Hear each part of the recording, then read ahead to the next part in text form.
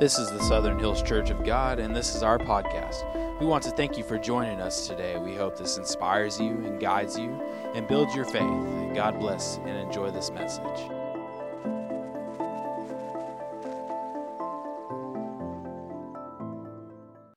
All right, so this morning, I feel like the Lord has given me a topic, and it's such a familiar topic, okay? It's something that if you've been in Sunday school all your life, you probably had the little bulletin boards, right, that you put the pictures up, but we're going to be talking about Lazarus this morning.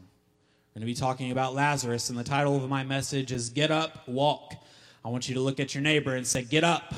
Not really. And walk, okay? You can stay seated. But anyways, I am so thrilled and excited to bring this word to you today. And I ask that you'd bear with me. I have quite a few verses today, but it'll be the context of the story. And sometimes with this story, you have to read the entire thing. And I truly believe that in this passage. But we're going to be starting in John 11 and starting in verse 1. And it says, a man named Lazarus was sick. He lived in Bethany with his sisters, Mary and Martha. This is the Mary who later poured the expensive perfume on the Lord's feet and wiped them with her hair. Her brother Lazarus was sick, so the two sisters sent a message to Jesus telling him, Lord, your dear friend is very sick. I'm sure you could think of it right now. They were pleading to him, Lord, your dear friend is very sick. But when Jesus heard about it, he said, Lazarus' sickness will not end in death. No, it happened for the glory of God, so that the Son of God will receive glory from this. So although Jesus loved Martha, Mary, and Lazarus, he stayed where he was for the next 2 days. Finally, he said to his disciples, let's go back to Judea. But his disciples objected, Rabbi, they said, only a few days ago the people in Judea were trying to stone you. Are you going there? Again, we see another question being offered from the disciples, right, against what Jesus was talking about. But Jesus replied, there are 12 hours of daylight every day.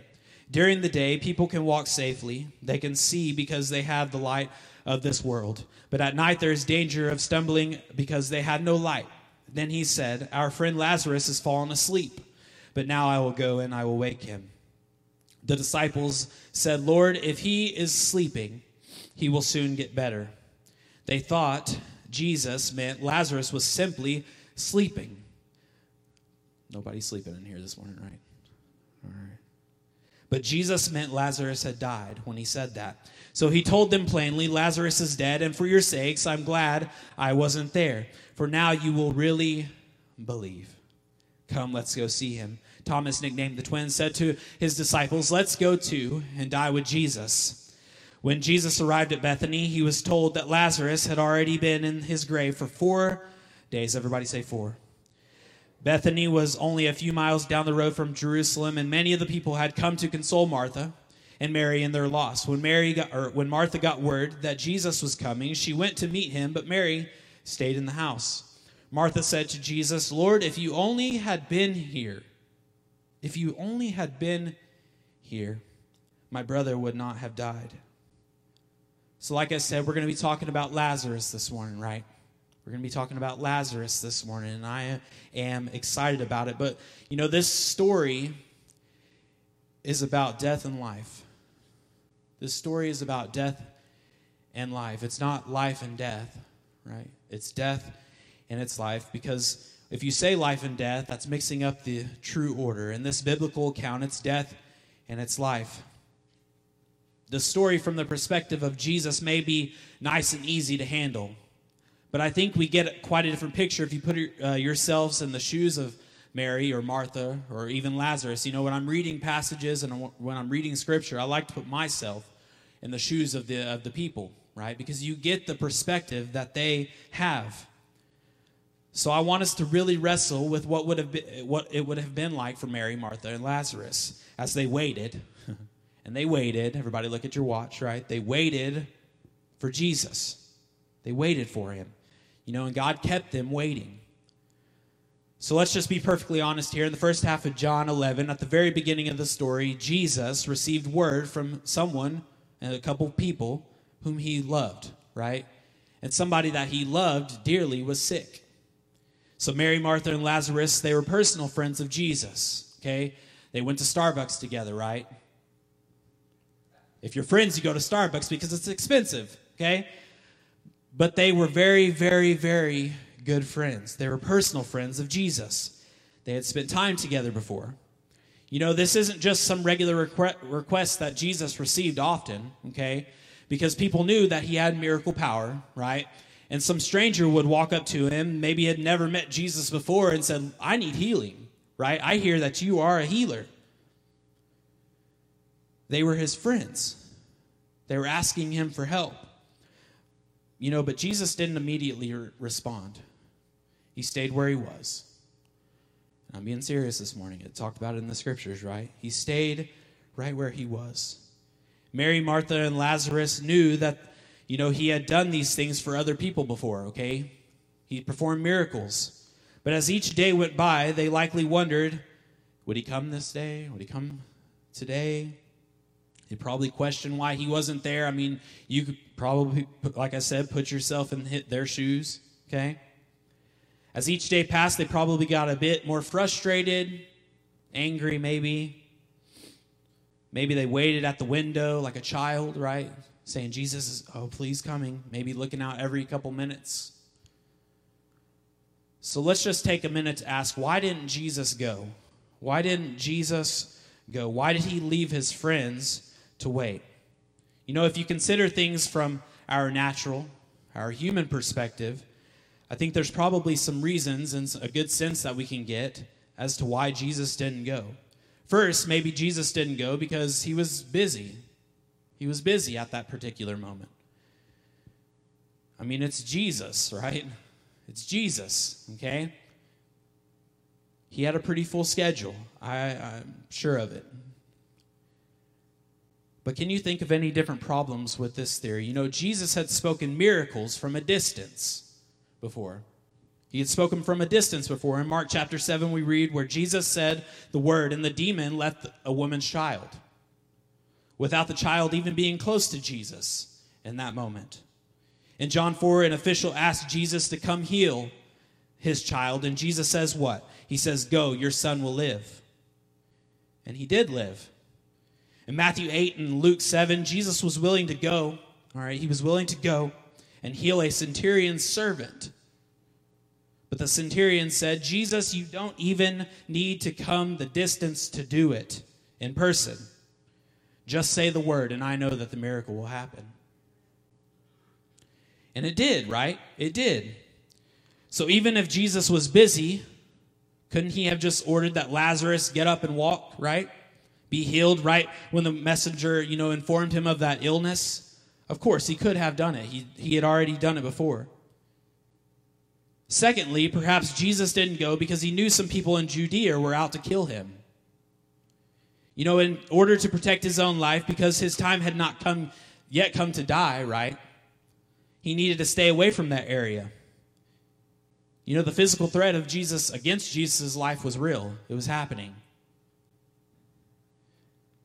But then what do we do with the other stories like in Luke 4, John 10, those previous chapters? At those moments, Jesus was right in the middle of a physical confrontation. And we know that. He passed through their midst, or he slipped away, or he may have escaped from their hands, right? He escaped. It was definitely within the realm of possibility for Jesus to do that again. He could just escape out the back door. They would have never known. But just to go and see Lazarus and heal him. You know, if trouble came knocking, they could have done some sort of Jedi mind trick or something like that, okay? They could have let Jesus know, right? And he could have been saying, oh, this isn't the Jesus you're looking for, right? He could perform miracles. He could do these great things. But you could also make the case that depending on how you look at it, God has terrible timing or sometimes impeccable timing. I'm going to say that again. You know, you can make the case that depending on how you look at it, God has terrible timing or sometimes he has impeccable timing. You could make the case from certain scriptures that God has terrible timing in this, like the one we're mentioning today, that it took 4 days, or the fourth watch of the night just before the dawn It's a terrible time to calm the storm. It seems, though, that God is waiting for the exact time, the right moment in your life and my life, that he could achieve the most glory out of the situation that we're stepping in. You know, there was a waiting for restoration of something that they had lost. I love that word, restored. It's one of our mottos of the church. But basically, there is not a good logical reason for why Jesus did not heal Lazarus except that. He gets approached on behalf of his sisters who were his friends. They weren't some just acquaintance, right? They were friends of his. Jesus had left them waiting for days. However, when we get to verses 5 and 6, it says this. Now Jesus loved Martha, her sister, and Lazarus. So when he heard that Lazarus was ill, he stayed 2 days longer in the place where he was. What's so shocking about that? There's two letters. And it's S and O. S and O, the very first part of it. So when he heard that Lazarus was ill, he stayed 2 days longer. It would make more sense if it said something like this. Jesus loved this family, but when he heard Lazarus was ill, or maybe it would have been different if it said, Jesus cared deeply for them, yet he needed to stay for 2 more days. Or maybe it would have said something like this. Jesus loved Lazarus and his sisters. However, he waited for 2 more days. But that's not it. The original Greek word here is un, which means so therefore. So therefore. So again, put yourselves in the place of the dying man or his sisters who knew that they had this friend who could make miracles happen, and they call upon his name, and he could make miracles happen with just one single word from his lips, right? They knew it. They had sent for Jesus. They called out for Jesus, but yet because of his love for them, he waited. Because of his love for them, he waited. So this morning we need to seriously consider this, what this means, because apparently there are times when Jesus, out of his love for us, does nothing. He does nothing. Jesus, as a result of his close friendship and the deep love that he had for these people, these 3 people, he chose to wait in the moment. And by doing so, he chose to let the pain linger. That pain linger a little bit longer. Jesus, out of his deep, all-consuming love for the 3 siblings, stayed right where he was at. This is a major statement because of this, because we know that every single one of us will someday have grief, we'll have pain, we'll have a doubt, we'll struggle a little bit. And you'll have times when you cry out to God and it seems that he's so distant from us. And if you missed my last sermon, go ahead and listen to it online. It's called Deep, and you'll get a little bit more of that picture. But for 2 days, Jesus did absolutely nothing to help his friends. And then he said, let's go and see how Lazarus is doing. And then we get to verse 17, and Jesus arrives to find that Lazarus has been in a tomb for 4 days. This is interesting, though, because at this time in history, there was a pretty popular belief that after death, the spirit and soul of a person hovered around the body for 3 days, hoping to find a chance to re-enter the body. Now, this isn't what actually happens, right? It isn't a true belief. The Bible says that when we are done with our earthly bodies, then we're at home with God in everlasting life. You can find that in 2 Corinthians 5 and 8. But even though it wasn't true, the idea of spirits hovering around bodies for 3 days was a belief that was common at this particular time.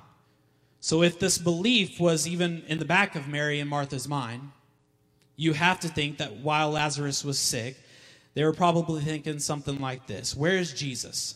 Didn't he get our message? Why isn't he coming? However, after Lazarus had died for 3 days, now listen to this, for 3 days, maybe there was still a shed of hope that our brother's soul is still hovering around somewhere.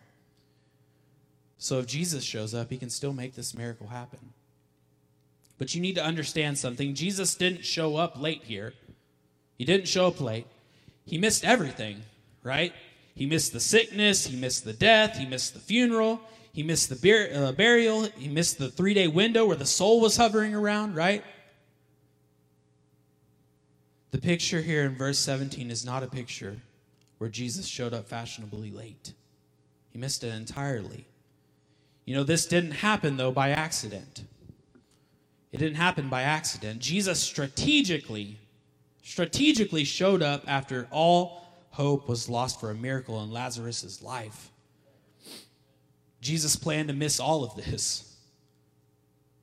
And he showed up at a specific time, days after, right? Days later than when he was first asked to.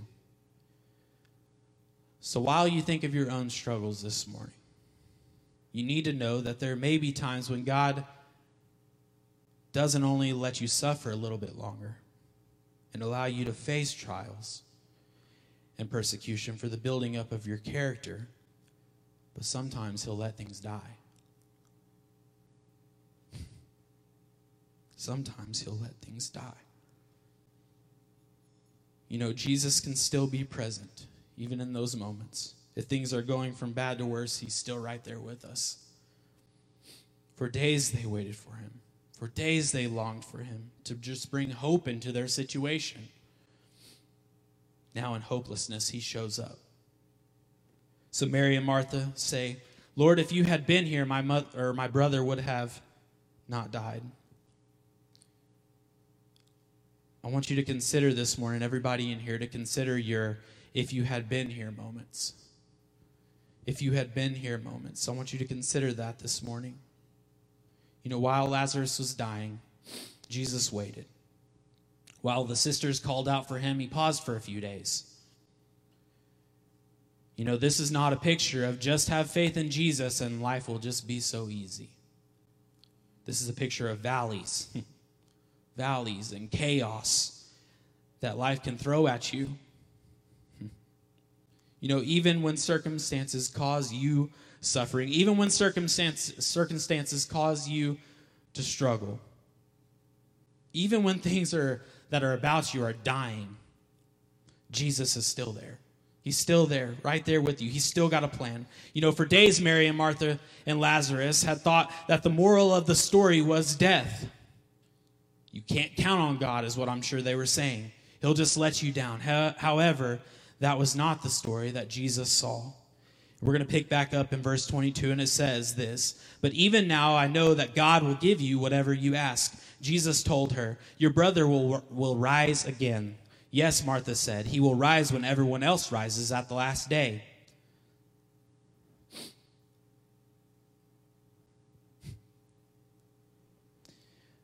Jesus told her, I am the resurrection and the life. The one who believes in me will live, even though they die.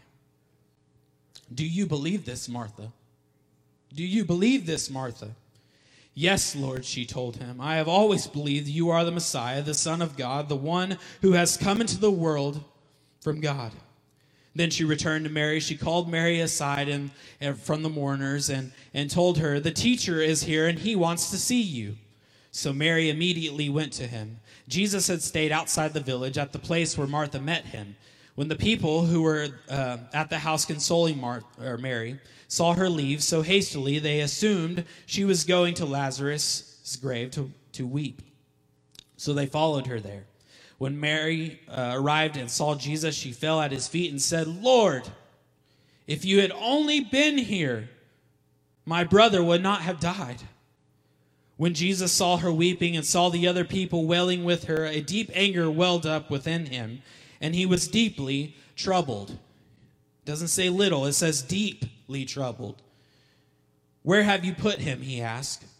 They told him, Lord, come and see. Then Jesus wept. The people who were standing nearby, see how much he loved him. But some said, this man healed a blind man. Couldn't he have kept Lazarus from dying? Jesus was still angry as he arrived at the tomb. A cave with a stone rolled away across its entrance. Roll the stone aside, Jesus told them. But Martha, the dead man's sister, protested, Lord, he has been dead for 4 days. The smell will be terrible. Jesus responds with this, didn't I tell you that you would see God's glory if you believe? So they rolled the stone aside. Then Jesus looked up to heaven and said, Father, thank you for hearing me. You always hear me. But I said it out loud for the sake of all these people standing here so that they will believe you sent me. Then Jesus shouted, Lazarus, come out. And the dead man came out, his hands and feet bound in grave cloths, his face wrapped in a headcloth. Jesus told them, unwrap him and let him go. So you see, even now, God can raise the dead. Even now, big bold letters, God can raise the dead. He can breathe life into your horrible situation. Notice this statement that Martha made to Jesus, Lord, if only you had been here. But even now, I know that God will give you whatever you ask. Even now, Jesus can breathe life into our existences. Even now, the Holy Spirit can create life out of death. Now here's something. Martha said, I know that he will rise again in the resurrection on the last day. And Jesus says, true, but that's not all. That's not the end of the story, folks. Did you know Lazarus' name literally means whom God helps? Whom God helps. You know, Jesus tells Martha that this wasn't about raising up Lazarus on the last day, but this was about him being the resurrection and the life right now in the midst of a dead circumstance. You know, Jesus asked Martha, do you believe this? Do you believe this? This is something that Jesus will ask every single one of us at some point or another. Do you believe this? Jesus didn't ask, do you believe in what I can do? He didn't ask, do you believe in some miracles that I can perform?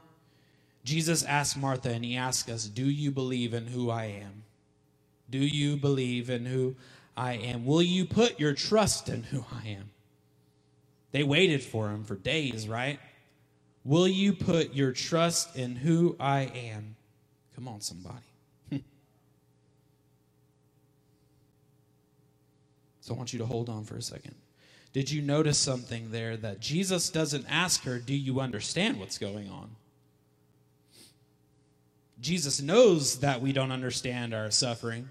He knows we don't understand our grief all the time, our pain, our hurt, the death in our lives. We don't have to understand everything to believe in who he is, to have a little bit of faith. We don't have to have an answer for every question to just trust in him and trust in who he is. You know, Martha sent word for her sister to come and speak to Jesus. For a second, it seemed like they were going to have the same old picture, right, that we got with Martha, because Mary echoed her sister's words, Lord, if you had been here, my brother would have not died.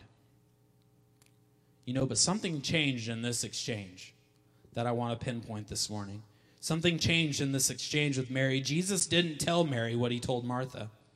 Instead, Jesus, looking around, he saw not only Mary, but a crowd of people who were grieving the loss of Lazarus. Grieving the loss of Lazarus. In verse 35, the Bible gives us that famous verse, right? Jesus wept, the smallest verse in the Bible. But it says, we have a God who weeps. That's what that tells me. We have a God who weeps. The one true God is not distant. He's not disconnected from our times of struggle and pain. He weeps. It's one thing to know that God exists, right? It's another thing entirely to know that he cares for you. He cares for me. You know, Jesus wept. You know, he didn't weep over Lazarus. And not out of grief for the loss of a friend, because he knew what he was about to do. He knew what he was about to do. Jesus wept for the sorrow, for the brokenness, and the pain that the people felt at the time. That's why he wept. Our pain moves the very heart of God. Our pain moves the very heart of God. Our mourning causes God to mourn with us.